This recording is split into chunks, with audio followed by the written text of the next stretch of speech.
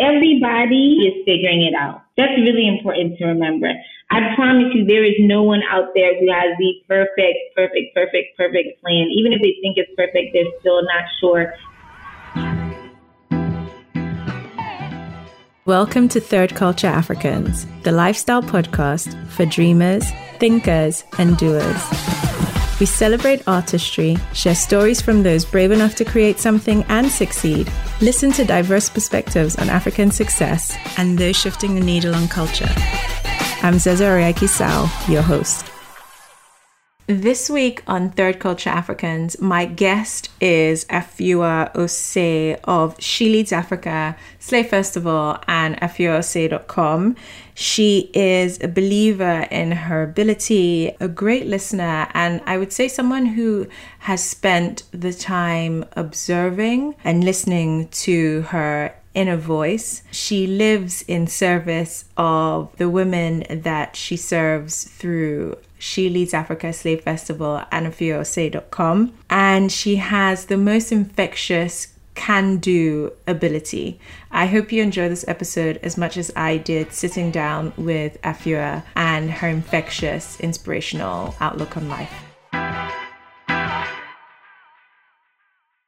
Thank you so much for joining us this week on Third Culture Africans, Afua. We've got Afua Osei of She Leads Africa, Slave Festival, and afuaosei.com, if I've said all of that right. Yes, you said everything. That's my whole life story. So, hey, what's up, everybody? Hey, so we are hoping to successfully record this episode as Afua lives in Lagos, and we are recording this with Nigerian internet permitting. Yes, so prayers are in order. Fantastic. I guess we can just jump right into it. Our meeting was actually digital prior to it being in person. And this was, I want to say 2016. Or before that, maybe 2015. And you guys reached out to speak at the She Leads Africa that you guys were hosting in London at Facebook. So it's been a while. And I think we haven't had that much in terms of catching up. So it's a great episode to do that, actually, because then you'll also be filling me in on what you've been up to. And I know on social media, you're very active. And we can talk about, I guess, the transition from early career into becoming your own kind of entrepreneur and dictating that in the way that you are doing quite uniquely. And then I guess circling back around into all the achievements and things like that. But I think She Leads Africa was my first introduction to you and Yasmin at the time. And you both were putting on this event for She Leads Africa in London, and it was at the Facebook offices. And we got chatting and talking a little bit more about the idea. And I guess She Leads Africa at the time was somewhere in its early days, if I'm right to say that, but pulling great responses from, being able to host at Facebook offices, etc. Yeah, I think that in my mind, though, like we're still in the early stages, but that was a really fun time for us because we were just trying to see if this thing would work, if people were interested in it. And I think that London event was really a breakthrough for us because the beauty of it was that we were in a city where nobody on our team lived, nobody knew anybody, and we just wanted to test and see, could this brand get traction? Would people be interested in us? Would they trust the experience? Could we demonstrate legitimacy and have people show out? And it was incredible, the number of people that came, the energy, the excitement. And so we're so grateful to London and to all of our wonderful speakers like yourselves who kind of just said, hey, I see what these people are doing and I want to be a part of it and I want to show support. And we're always so grateful of everybody who does that in every single city that we go to. So just to give, I guess, our listeners who don't know what She Leads Africa is, I guess a nice clear picture of what that business is in your words. Sure. She Leads Africa is a digital media platform that helps young African women achieve their professional dreams. Our vision is to connect women with the resources and the opportunities they need to find success however they define it. And that's really important because there are so many people who are telling women what to do, right? There's culture, there's tradition, there's heritage, there's your family, there's your friends, there's media, there's religion, there's so many influences that can kind of seep in and can tell and can have people feeling stuck. Yeah. And feeling like they don't know where they are, how they fit. They don't know what's next for them.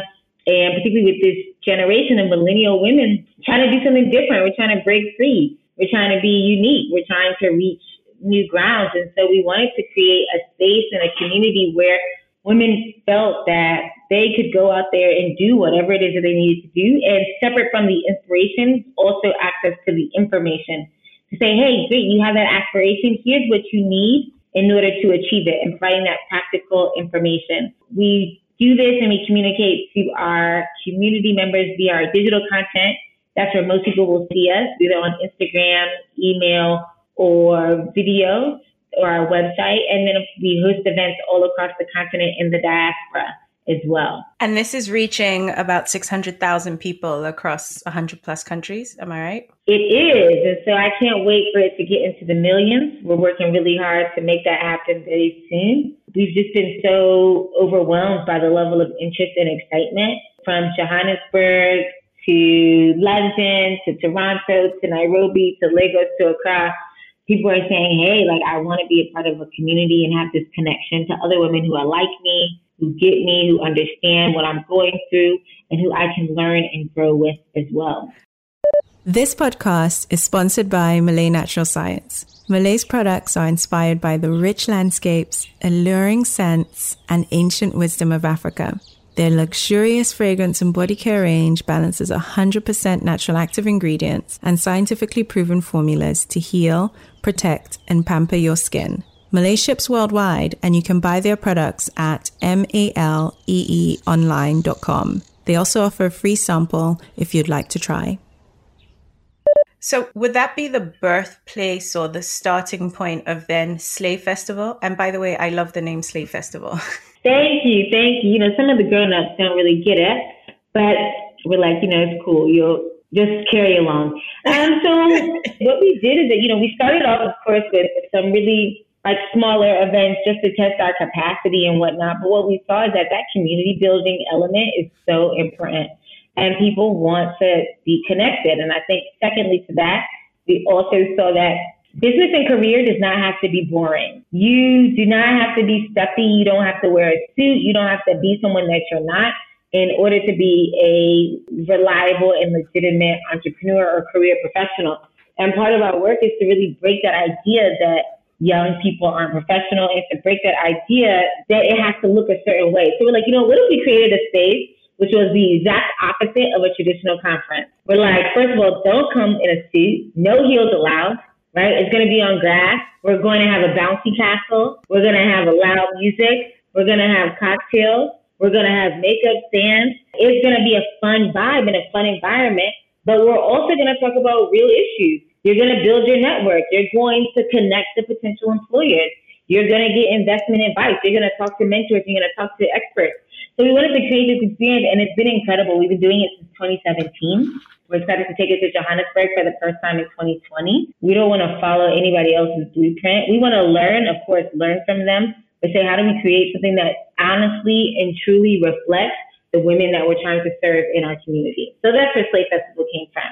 Like, it's like an offline experience from what you're getting online from the brand. I always say that with everyone that is on the show, what I find interesting is that our businesses aren't just businesses. All of our businesses have a wider purpose to our communities. And you just touched on the women that you serve, which kind of brings me to wanting to circle back into early Afia. So unlike myself, who was born in Africa, and then my third cultures come from then on, your parents are Ghanaian and you were born in DC. Yes. And now I live in Nigeria. Were you conscious of your heritage to start off with? How did that all begin? And I guess for me, it's to try and touch on how do you evolve into this version of you that's super passionate about women and Africa and them in leadership. And dare I say it, a millennial feminist. So I think growing up, I wasn't aware that I wasn't African, if that makes sense. Mm-hmm. And it wasn't until I got a bit older that I realized that, okay, maybe I'm not as African as other people. Or I learned that there was like a metric or a rubric that people were evaluating people against. Mm-hmm. And I'm like, okay, wow, I'm failing this exam that I didn't even know I was taking. So I think, of course, like, I grew up and right, you eat rice balls on Sundays, and of course my parents speak Twi And you eat and wache and all everything these else. things. Yeah, like it was always part of my life. But I also grew up as a black girl in America, and Mm-hmm. I was a cheerleader in school, and I had a lot of multicultural friends, like people from Bangladesh, Mm-hmm. people from India, people from the Caribbean. So it was never a thing that I never felt as different. Like, of course, my name is different. I always Mm-hmm. knew that my family's Ghanaian. My name is different. Maybe some of the foods that we ate at home were a bit different, but I grew up in a really diverse community, so I never felt that I was off in some way. It didn't really happen until I competed in a pageant, a beauty pageant, and I won Miss Ghana USA, Go which was girl. quite fun. Which was great. It was a long time ago. I cannot fit into those clothes anymore. But when I went to Ghana for like some of the pageant duties, people were like, they were trying to check me on my level of Ghanaianness, Oh, wow. which I think that many people who, if you don't grow up on the continent, can be something that you feel as if people are judging and evaluating your authenticity. That's like a common thing with third culture kids, right? We're everything, but not enough or not enough of what we are, depending on where we are. So in America, you're probably not African American enough, and vice versa in Ghana. And yet that interesting combination has made for a human who sees life very differently to someone who's never left or didn't have these clash of cultures in their experience. I definitely felt it, and I think I feel it more now. I feel it much more now that I've left the States. I've been living in Lagos now for 7 years, which is really wild. And so what I've told people is that, I grew up as a black girl in America, but now when I go back, I do feel a bit different. And it's very weird because it's like, these are my people. Like, this right here is me, it's my life. But because I have been removed and my experiences have been so different, I don't know how to explain it. It's something that I definitely am working on and I'm thinking about. And just saying that, okay, when I go into spaces, maybe it's all in my head. I don't know. Maybe I'm presenting the same, but I do feel a bit different since I have left and I live somewhere else. I think with me, I always refer to it as when someone says, where's home? And perhaps maybe that's the question now that you're starting to kind of think about. I grew up with a father who had several expat jobs.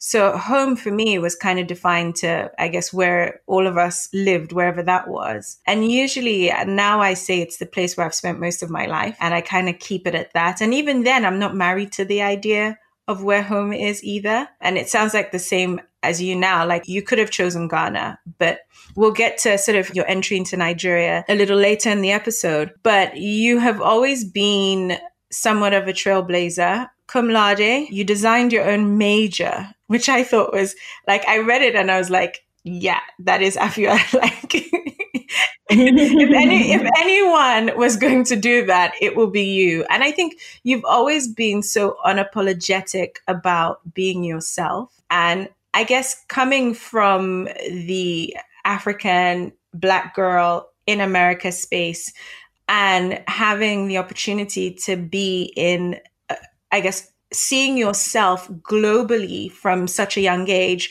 going through university and studying political science, and then taking that and working, for Michelle Obama. I'm interested in knowing more about that. I actually didn't know the bit about Michelle Obama. What I think is most interesting is that I've always just been trying to do my own thing, and it just evolved into this. And like literally every single step of the way, it's just been doing my own thing. Did you have a plan in the early days? I promise you the plan was not to live in Nigeria. There's no way that would have ever into the plan. So I think what it is that I've always been like, okay, I want to do cool things. I've always had a passion and interest for community. Initially, that was in a politics and a public service kind of way. And then as I learned more and as I explored more, I saw the power of doing that via business, which is how I ended up going to business school, becoming a consultant, moving to Nigeria. But it's always been like, I want to do something interesting that also like makes an impact, helps people, does something tangible. My mother is really great when it comes to community and helping people, and that just has been always part of us. I couldn't imagine doing something that was exceptionally self-centered. I can't imagine what that would look like. I don't know if I have the range. I don't think I have it in me. And it's always been like, you know what, let's go do something cool. And that was the only metric that I was looking at and how I was evaluating opportunities or evaluating new things. Like, oh, is this cool? Is this interesting? Is it going to make an impact in some kind of way? And if the answer was yes, then I would leap. And the wild thing about me that maybe, I don't know if I'm ever going to learn, I doubt it, but I take a lot of leaps and I'm really good at making decisions. Like I make a decision and I go, and then I'm like, well, I'm in it, so I'm going to just work it out. There's sometimes that I'm like, wow, I decided to go do this thing. But it's okay because my decisions have never failed me before. God has never let me down beforehand. So it's like, it's going to work out. It's going to make sense. But I'm a leap and figure it out later kind of person. Do you feel like you get that from either of your parents, perhaps? No, I don't know where it comes from because anybody who knows Ghanaians knows they're like pretty conservative, very chill, very low key. It wasn't until I got a bit older, and I think maybe it was living in Lagos for the amount of time I've lived in, when we really think about what it means to be an immigrant. And I don't know if any of us have really thought about if your parents decided to leave every single thing that they knew. And, back then, I mean, flights are expensive, but like back then, they didn't have Skype, they didn't have WhatsApp. They weren't going to see their family for 5 years sometimes. Like, they had to save up a lot of money to be able to go back home and to think about what that means to be able to leap like that and to create an entire new life. And so if you keep that in perspective, it's like nothing I'm doing is that exceptional. But I guess perhaps they would remind you, right? Like all African parents, do you know what it is I've had to do to get here? Yeah, those ones, I don't even listen to them again. Thankfully, I mean, if my parents were talking about walking, I'd be like, well, you shouldn't have been walking. I don't even listen to those kind of things anymore. But it is kind of wild. Like some of those things you're like, whoa, would I have been able to make it? I don't know. Sometimes I think like if I was born in a different environment, if I was born in a different time, if I was born in the 50s and the 60s, living in a small town in Ghana or Nigeria or South Africa, would I have been able to do this kind of thing? I don't know. It required a lot of extraordinary strength, ingenuity, creativity to make it work. And I think they were blessed to have parents and family members like that. Yeah. And I wish that sometimes we took it from that perspective. So you briefly touched on going to business school. And usually I think in the early days before you start a business and when you're sort of consuming content to kind of either build up the courage or the confidence, and especially because of the work you do with She Leads Africa, I find your reason for going to business school quite hilarious because it was because of a boy. Okay, be careful, these men are out here. I went to business school as well. And I wouldn't say it prepared me for what I've been able to achieve in business, but what it did do was give me the confidence to attempt my business. Would you say the same for you? Because your choice in doing it was a real pivot for you from political science to now what you do. That's a really interesting question. Maybe it's not confidence, but I do think it normalized it. I think that it normalized having a business, doing bigger deals, having, global connections, things like that. And that's not something that I saw or I was exposed to growing up. I knew a lot of people in politics, even people in the health world, but knowing people who were doing really big business, I didn't have that kind of exposure. So business school introduced me to people who were going to Aspen for the weekend. And I was like, what? You can just go to a ski resort and just do that. And people do the Kentucky Derby. And I'm like, you all's lifestyle is so different from mine. So I think that what it did is it showed me that there are so many more options out there. And I definitely think that I wish that younger women in school would see that there are so many options, and the business world has so many opportunities. Definitely it's going to be challenging. Definitely you may struggle at some point, but there's so many different things. And so business school showed me the range of what was really possible and said, you know what, of course I can do it because these people are not any smarter than me. These people don't even have sense. Like all they do is drink every day. They don't have sense. I could do this kind of job. And so that kind of exposure in showing the options was really important. It didn't seem that weird. It didn't seem that different. Because I said, you know what, now I'm in a space where I know more people who've done this kind of thing. I've seen what it looks like.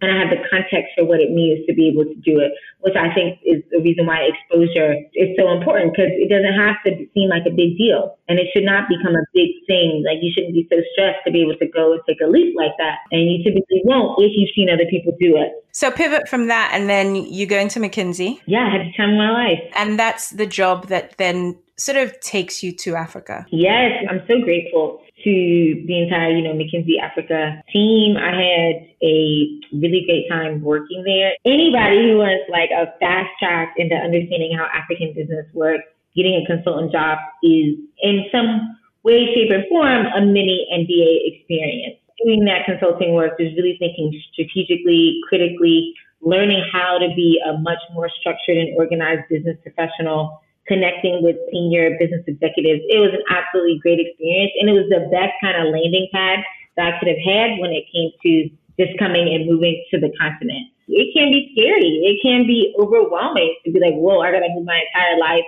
I got to understand how things work here. I got to get organized. And thankfully, I was able to get into a system that already had things already put in place. So it was a bit of a soft landing for me. How do you go from that, though? So the job security to having the time of your life in that role to deciding, hey, I'm ready for my next leap? I told you, I just be making decisions that don't have no sense, right? I just be saying, yo, let's do it. And then I have to figure out the decisions afterwards. Like what you believe about yourself and your skill set will really determine how far that you can go and how willing you are to take a leap. So part of me being able to leave a very secure job was an understanding and a faith that, of course, I'm going to be fine. Of course, this is going to be successful. Why wouldn't it be? You didn't read any statistics about business? I don't know them. I don't know those people. I don't know them at all. I think that, we should definitely, of course, be realistic and we should be prepared.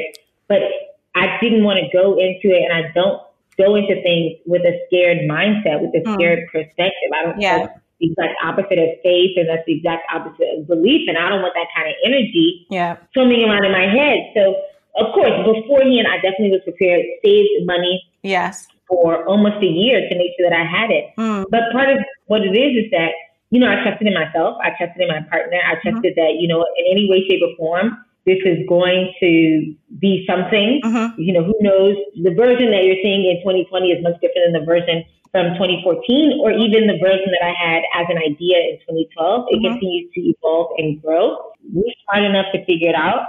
And, at the end of the day, like, I'm still going to have my degrees. I'm still going to be a smart person. If need be, I could just go and get another job. Failure is not going to ruin me, and it's not going to kill me. So I just was like, you know what? Let's go. Let's figure it out. In that process of figuring it out, you went from Afua, the consultant, to one of Forbes Africa's youngest power women, speaking at TEDx Houston, Ventures Africa, becoming one of the top 25 innovators to watch, being featured on CNBC, CNN, Huffington Post, and the list goes on. And through that, you have been able, and I remember us having conversations around, how you evolve within business and how She Leads Africa as the initial idea was evolving into something else, being a digital media business with purpose, which was not the initial idea when you first started in its entirety. Anybody who's on this journey is like your audience, your community, your customers have to be front and center for you at all times. And what we saw is that we kept getting a lot of requests from different places all across the continent in the diaspora, and flights are expensive. Like, I need these airlines to figure it out, but it's so challenging to get across and move across the continent. And we just said that if we want to be an affordable platform, if we want to be able to connect to millennial African women, we won't be able to charge $1,000. And there are, of course, other companies in other markets that do similar things to us. And it's like the way that their price points and the way that they can structure is just so different. And we're like, we don't have that leeway just because of the economic structure of our market. So we said, what else can we do to figure it out? And that's where the digital side really came through. We said we want to be able to offer something of quality. We want to offer this connectivity and this experience, but it needs to be affordable. It needs to be accessible. So that evolution has definitely been driven by just paying attention and listening and figuring out how can we be a better service to our community and how can we better create something that works for them and what they're trying to achieve. When I think about like the beauty of like being on a journey and like paying attention to where God is trying to direct you, is that I've always been a communications and a media person. Yeah. Because even when I worked in politics, I was doing communications, and I've always been really great at storytelling. So now that I have an ability to run a company that is a storytelling and communications business, it's like, wow, look at God, he's the one that brought me here. And it wasn't, Yeah. it's like I magically found my way here, and it's really cool. And no experience is ever wasted. I think I was having this conversation the other day, and I remember one of my university and sixth form jobs was working in a retail store. And I remember earning as a part-timer more than full-timers as a cashier. When Aldo Shoes first came to the UK, I got headhunted and I was working there. And when I opened our first Malay store, I remember standing in the store that day and I was closing up the till. And the thought just hit me. And I thought, how would I have been able to do this if I never worked that job? And as a student, those are memories you look back and you think, oh, I hated the fact that I had to work and some of my peers never had to work. But fast forward so many years later, those skills, however small they are, come to the fore and are things that you just take for granted almost and make your job now as an entrepreneur easier. Sometimes what people tend to forget is the journey before arriving here. You mentioned your business being super young and all of that. Yes, it is, but the time you've put in to hone your skills isn't as young as the business. Absolutely. And what I encourage people, and now that I am an employer, I just really wish that I could tell people to just be good. Just be good where you are. Do that thing very well because you do not know what that is preparing you for. And you need to build those business skills. There's something about excellence in any job, and that really sets you up for a future. And I guess one of my pet peeves is mediocrity, especially in any job. And then you have people, and you probably get this as well, when someone says, oh, but you are only here because of X. And it's like, actually, no, I'm here because no job was too small and no job was too big. And I gave it 120% every day, 365 days of the year. Yeah, I had a weird turn of events. So we took a trip with entrepreneurs to China in 2015. I went and I hosted these entrepreneurs. We went to Hong Kong, we went to Shenzhen, Shanghai, and Beijing, and the entrepreneurs were from all across the continent. And then 4 years later, one of the entrepreneurs that was in that program sent me a message and was like, hey, I'm in this new role in this larger company, and I really want to see how we can support you. And I was so surprised that she even remembered me, and she was just like, I loved your energy. You were so kind. You were so thoughtful. And I would love to be able to support what you're doing because I definitely believe in it.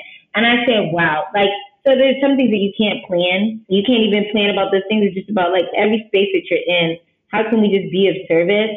How can we be a positive reflection of light? And how can we just do what we're supposed to do? Now, She Leads Africa for me is one of the businesses that I think is a great reference to collaborative work. And in our communities, we get this a lot, which I think is really sad because if you're able to tap into what is out there, there's enough of us that are willing to show up and collaborate. And your business is one of the great examples of that because a lot of that content isn't just written by you or Yasmin, right? You have a virtual community of a team. Absolutely. And I think that that's what happens when you try your best to be a platform for others. And I think that what I've learned is that you can shine as well as letting other people shine too. Mm-hmm. And so you don't always have to be upfront. And people don't believe it, but I'm personally an introvert. And there are many times I want to be kind of behind the scenes and whatnot. And so it's like, how can I use what I have, these skills, this business to help other people grow? And in turn, they will come back and support you. And so that's just been a really great personal life lesson that's been really good for us. So She Leads Africa is now, I would say, a household name in the millennial. I wish. I think it is. We're not there yet. I think it is. I think amongst entrepreneurial-minded or career-minded millennials, I think for sure on the continent and in the diaspora, you guys come up. Right? There aren't that many that are out there. So I think you guys are fast becoming a household name that's there to stay. This is another great example of an entrepreneur, and everyone talks about personal branding, and seldomly are there sort of active real life examples where you see it in motion. You've been able to do that over the last year, I would say, and committed to it over the last year, if I'm right to say that. And outside of the corporate partnerships with Facebook, Google, Samsung, etc., you've been able to do it not just for your business, but for yourself. I decided to run an experiment to see if it would be, possible to do. And like all these things that I was doing for the business, can I do it for myself as an individual? And but still like keep my personality, still have fun with it. And it's been a really great experience being able to just show from my perspective, what is it like running a business? What is it like running a business? What is it like traveling all the time? What is it like trying to figure it out? Because I don't have it set. I'm still like every day just trying to say, please give me guidance. Yeah. Please help me along this pathway. Yeah. And so it's been a really incredible piece. Yeah. And what I try to tell people is that if you are being of value, then people will want to listen to you. In every single space, there's a way that we can be of value, that we can support people. So what I think is that in my own little way, I'm just telling people, like giving people advice when it comes to like marketing, brand building, and of course, running a business. So hopefully also encouraging people to say, like, let's keep smiling. Let's keep trying. Let's keep doing our best, because it's hard work, but it's definitely worth it. I think your honesty is definitely heartwarming, especially for someone who is also an entrepreneur, right? Because I think there's the risk of it always looking glamorous, that, you're flying here and you're speaking here, but nobody understands the grind and the hustle and the sacrifices behind the scenes. And in a candid way, you're able to capture that and share that. Absolutely. And what I want to do, though, is make sure that I am being even more real and being more honest and transparent, to let people know that this is what we're working on, and to let people know that you're not alone. You're not trying to figure it out by yourself, that there are other people who support you, and that there are ways that we can come together and hopefully all succeed in our different areas. And this is the part of you who works as a coach to people on afiose.com, right? Yes, kind of, but that's hard. Like that, I'm not able to serve as many people because I do have like a whole real life. And I try to tell people, I'm like, y'all, I have a whole real life. So I only typically work with about 2 or 3 entrepreneurs at a time, outside of my own work. Yeah. But I am always hopeful that the content that I'm putting out on social, or the interviews that I'm doing, or even podcasts like this, can be helpful and can be encouraging to people as well. What was that born out of the emails that you get from friends of friends who are like, hey, my friend is looking at starting this. Do you mind sitting down and having a chat with them? Because I get probably 2 of those emails a week. And there's a part of me that would love to be able to help everybody. And, I get the emails about, I'm looking for a mentor. But I personally don't even have the capacity to do that. And so would you say that's something that was born out of those questions? Or was it something that you kind of felt like, okay, I definitely need this because it's needed in our space? There definitely was a lot of coming from like inbound requests. So messages, anybody who asks me to be their mentor, I automatically say no. Because I'm like, y'all, my first responsibility is to the people that I pay on a monthly basis who have decided to put their livelihoods in my hands. And so those are people that I am mentoring at this time. Yep. But just understanding that it's like I do have different gifts and talents and skills that I want to be able to share with others in a format that is sustainable. I don't have any desire of running myself ragged. Yeah. Right? Like this work is already hard enough, but I do find enjoyment, and it is a positive experience for me to be able to connect with people in short spurts of time. So it's just really about experimenting and saying, hey, what's the best way that I can be true to myself and my personality. I can be true to my workload and my travel schedule. I can be true to my pre-existing commitments while still being of service to others. Still trying to figure out that balance, but I think this is like a good in-between that I've figured out. This is something that I've touched on pretty much almost every episode. How do you balance that version to the version of you that is also not a millionaire driving a G-Wagon and posting your God-given blessings on social media in the way that is popularized in our culture? Because the reality of running a business or being able to afford a business class ticket, even for me as an entrepreneur, comes after, like you rightly mentioned, paying staff salaries, paying rent, your next marketing campaign, the next investment within your business. I let everybody know that I'm broke. Like I'm broke. And I think that's maybe part of the normalizing what it means to start a business and to be along this journey, is to let people know that it looks differently for everybody. But for me and in my house, it looks broke for now. So that, I just have to keep it real. and be honest about that one. And I think the reality of, I guess, that brokenness, as you mention it, is in varying degrees for everybody, right? But to some extent, your work does sustain your livelihood, or is a form of your livelihood. Absolutely, it definitely does. And for me, what's important is I don't want to wait to live my life. And I don't have a desire to work for 30, 40 years, amass this money, and then go and enjoy. No, I want enjoyment on a consistent basis. And so for me, it's also, the message that I want to show is that we should be prioritizing our life while we are doing this business thing, while we're doing this working hard kind of thing. And we should also just take the time out to make sure that we're having fun and we're enjoying the journey and we're enjoying the process. So that's like, for me, it's like, yeah, I'm traveling, I'm moving around, I'm going up, I'm doing this kind of stuff because I also, it's like my work is important, but it's not my entire life. It's not my entire story. Well, and I want to have the space and the freedom to live free and do other kinds of things. Well said. I think I'm guilty of forgetting that too, right? And it's always, hey, why don't I stack it up for the next thing? Again, there's something about doing things that you enjoy, that bring you joy within this journey of entrepreneurship and, you know, businesses with purpose and your life, you know, career path that has a wider purpose outside of your own selfish desire to see a vision come through. And the podcast for me was very much in line with something that brings me joy. And a lot of my guests are friends, and these are conversations that we have offline, but with nowhere that it's documented for ourselves or even another generation to be able to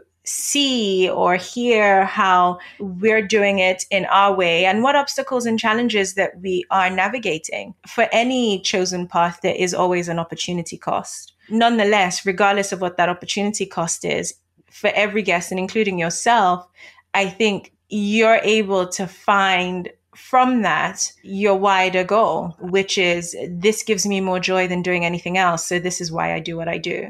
Absolutely. And I think that that's the beauty of, hopefully, if you're working in your purpose and you're working on that journey, is it shouldn't be draining. That doesn't mean you're not going to have hard days, but it shouldn't be draining all the time. It shouldn't be frustrating all the time. It should be pouring back into you, which you're pouring out into it.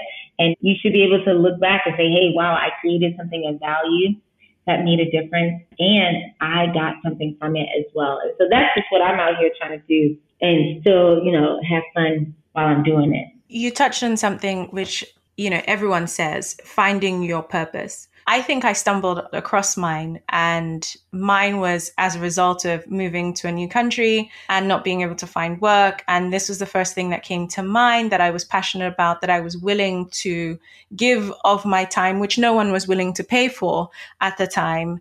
I guess you've kind of touched on the fact that you take leaps. But did you find your purpose? Did you search for it? How did you arrive at this version? Yeah, I think personally for me, it was just an alignment of a lot of different factors coming together and being open to pay attention. And some of us are so busy running, we're so busy moving that we're not listening, we're not paying attention, we're not hearing what it is that is being told to us and that what's happening to us, right? So you might say, if you're in a job and all you do is think about all the things you don't like, that means you're probably not paying attention to the things that you do like, the things that you do excel at, the things that do bring you joy, and looking for opportunities to kind of hone in on those type of things. So I think for me, definitely, like, mine just happened to hit a lot earlier than for other people. But it absolutely was just an alignment to say, how can I be of service? How can I be of value? And how can I use my skills to create something great? And that's how we got here.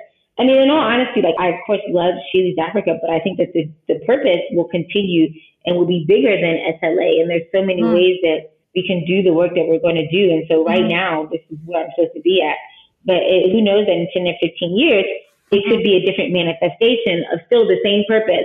It may just look different. Fantastic. Where do I find you for someone who is thinking of career, business, etc.? She Leads Africa is the perfect place, I think, to go in and dig through all of the content you guys put out. Would I be right in saying that? Absolutely. So anybody interested in just learning about what's happening on the continent, what are really smart young African women doing, and how can you plug in and learn and grow from that, join our community at SheLeadsAfrica.org/join. We also do have a private subscription community, which gives you access to premium content such as videos, podcasts, assignments, and a community. And you can access that on our website. Also on social media at SheLeadsAfrica on all platforms. For me personally, I'm always like talking smack on social media. So if that interests you, definitely come on through. And I am at Hello Afua on all channels. I must say, I do find your posts very, very enlightening for me in the day, because sometimes, your sense of humor to what can be sometimes a very lonely journey is quite refreshing. I enjoy your posts. Just before we end the episode, any advice for someone who is at this precipice going, hey, I know I've got some greatness in me, but I just don't know how to leap. Where do I begin? Any advice for them? So what I would tell someone is, first, it's like everybody is figuring it out. That's really important to remember. I promise you, there is no one out there who has the perfect plan. Even if they think it's perfect, they're still not sure. And so the idea about imposter mindset and imposter syndrome is fake. Like, we have it, but I want you to understand that the idea and the concept is so fake because everybody is unsure and everyone is trying to figure it out. So like, be calm in that and be still in that understanding. I think secondly, what I'd say is that being good at something is really important, regardless of what it is and regardless of what industry that you want to be in. And so build your skills while you can. Build your skills in a corporate environment. Learn how to deliver. And that's really important, is that you have to be reliable. You have to be known as someone who can deliver, because you're either going to be doing that for somebody else in a corporate space and building it on your reputation, or you're going to need to do that for yourself. And every single morning, wake up and say, I'm going to deliver for myself. I'm going to deliver for the people who put faith in me. I'm going to deliver on the hard work that like people are investing in me. When someone gives you money, they're investing in you. It's like you have to be able to deliver. So you have to build that yourself. Nobody can do that for you. And it's not something that happens accidentally. No, it's you waking up, it's showing up, it's doing the work every day, it's being structured, it's being strategic, it's writing things down, it's practicing, it's improving. Right? That everyday work really is so important. And I say thirdly, find some friends who are also going through it. When you're having a bad day, you need someone to talk to. You don't need someone who's going to cast doubt. You don't need someone who doesn't understand. You don't need someone who's going to, say bad things. You need to find a community of people who are going to be like, you know what? I understand you're struggling, but you got it. Yeah. And those people are so invaluable and they're so important to you, because as you continue and grow and improve yourself, your struggles are going to get bigger, they're going to get harder, and you need to really hold on to those relationships to keep you going. Fabulous. So the next Slay Festival is in Johannesburg when? Yes, March 7th. So we'd love to see everybody in the place. We're excited to finally bring this experience to South Africa. And we will also be hosting another Slay Festival in Nigeria as well. Nice. Well, Afiat, before I go, this is something I do in every episode, and I was about to forget. So we're so used to our names being pronounced however people pronounce them. So how is your name said properly? So I absolutely agree with that, but I also don't agree with that. My name, right, means born on Friday. But in Ghana, there are many different ethnic groups who also have the same name, but they spell it and pronounce it differently. So somebody pronouncing it differently is not necessarily disrespect. It could be that their people say it differently. So I'm always like very sensitive to that. And so it's very funny because how I pronounced it growing up is different to how I pronounce it now, because I live closer to Ghana, like I'm with my people more, all those kind of things. So I actually don't take offense to that. I only take offense when somebody's being disrespectful and they don't try. But for me, it's kind of like, it's like where you know me means you might pronounce it differently. And in all fairness, like my final point is both of my parents pronounce it differently because both of their people actually say it differently. So it's like we're all just confused up in here. We are all just confused and trying to figure it out. So I say Afua, but I promise you, my parents do not say it like that. So it's all good. Fabulous. Well, thank you so much for joining us on this episode of Third Culture Africans. In the show notes will be all the ways that you can get hold of Efua, whether that's She Leads Africa, Slave Festival, what's coming up. And thank you so much for joining us. Thank you. And I love this concept. I think that the more that we can learn and grow from each other, the better. Thank you. And we'll catch you next week on Third Culture Africans. Thank you for listening to this episode of Third Culture Africans, the Lifestyle Podcast. We would love to hear from you. So please find us on Facebook or Instagram at Third Culture Africans and leave us a comment. A review goes a long way in getting our show noticed. So please leave us one if you enjoyed this episode, and we'll see you next time.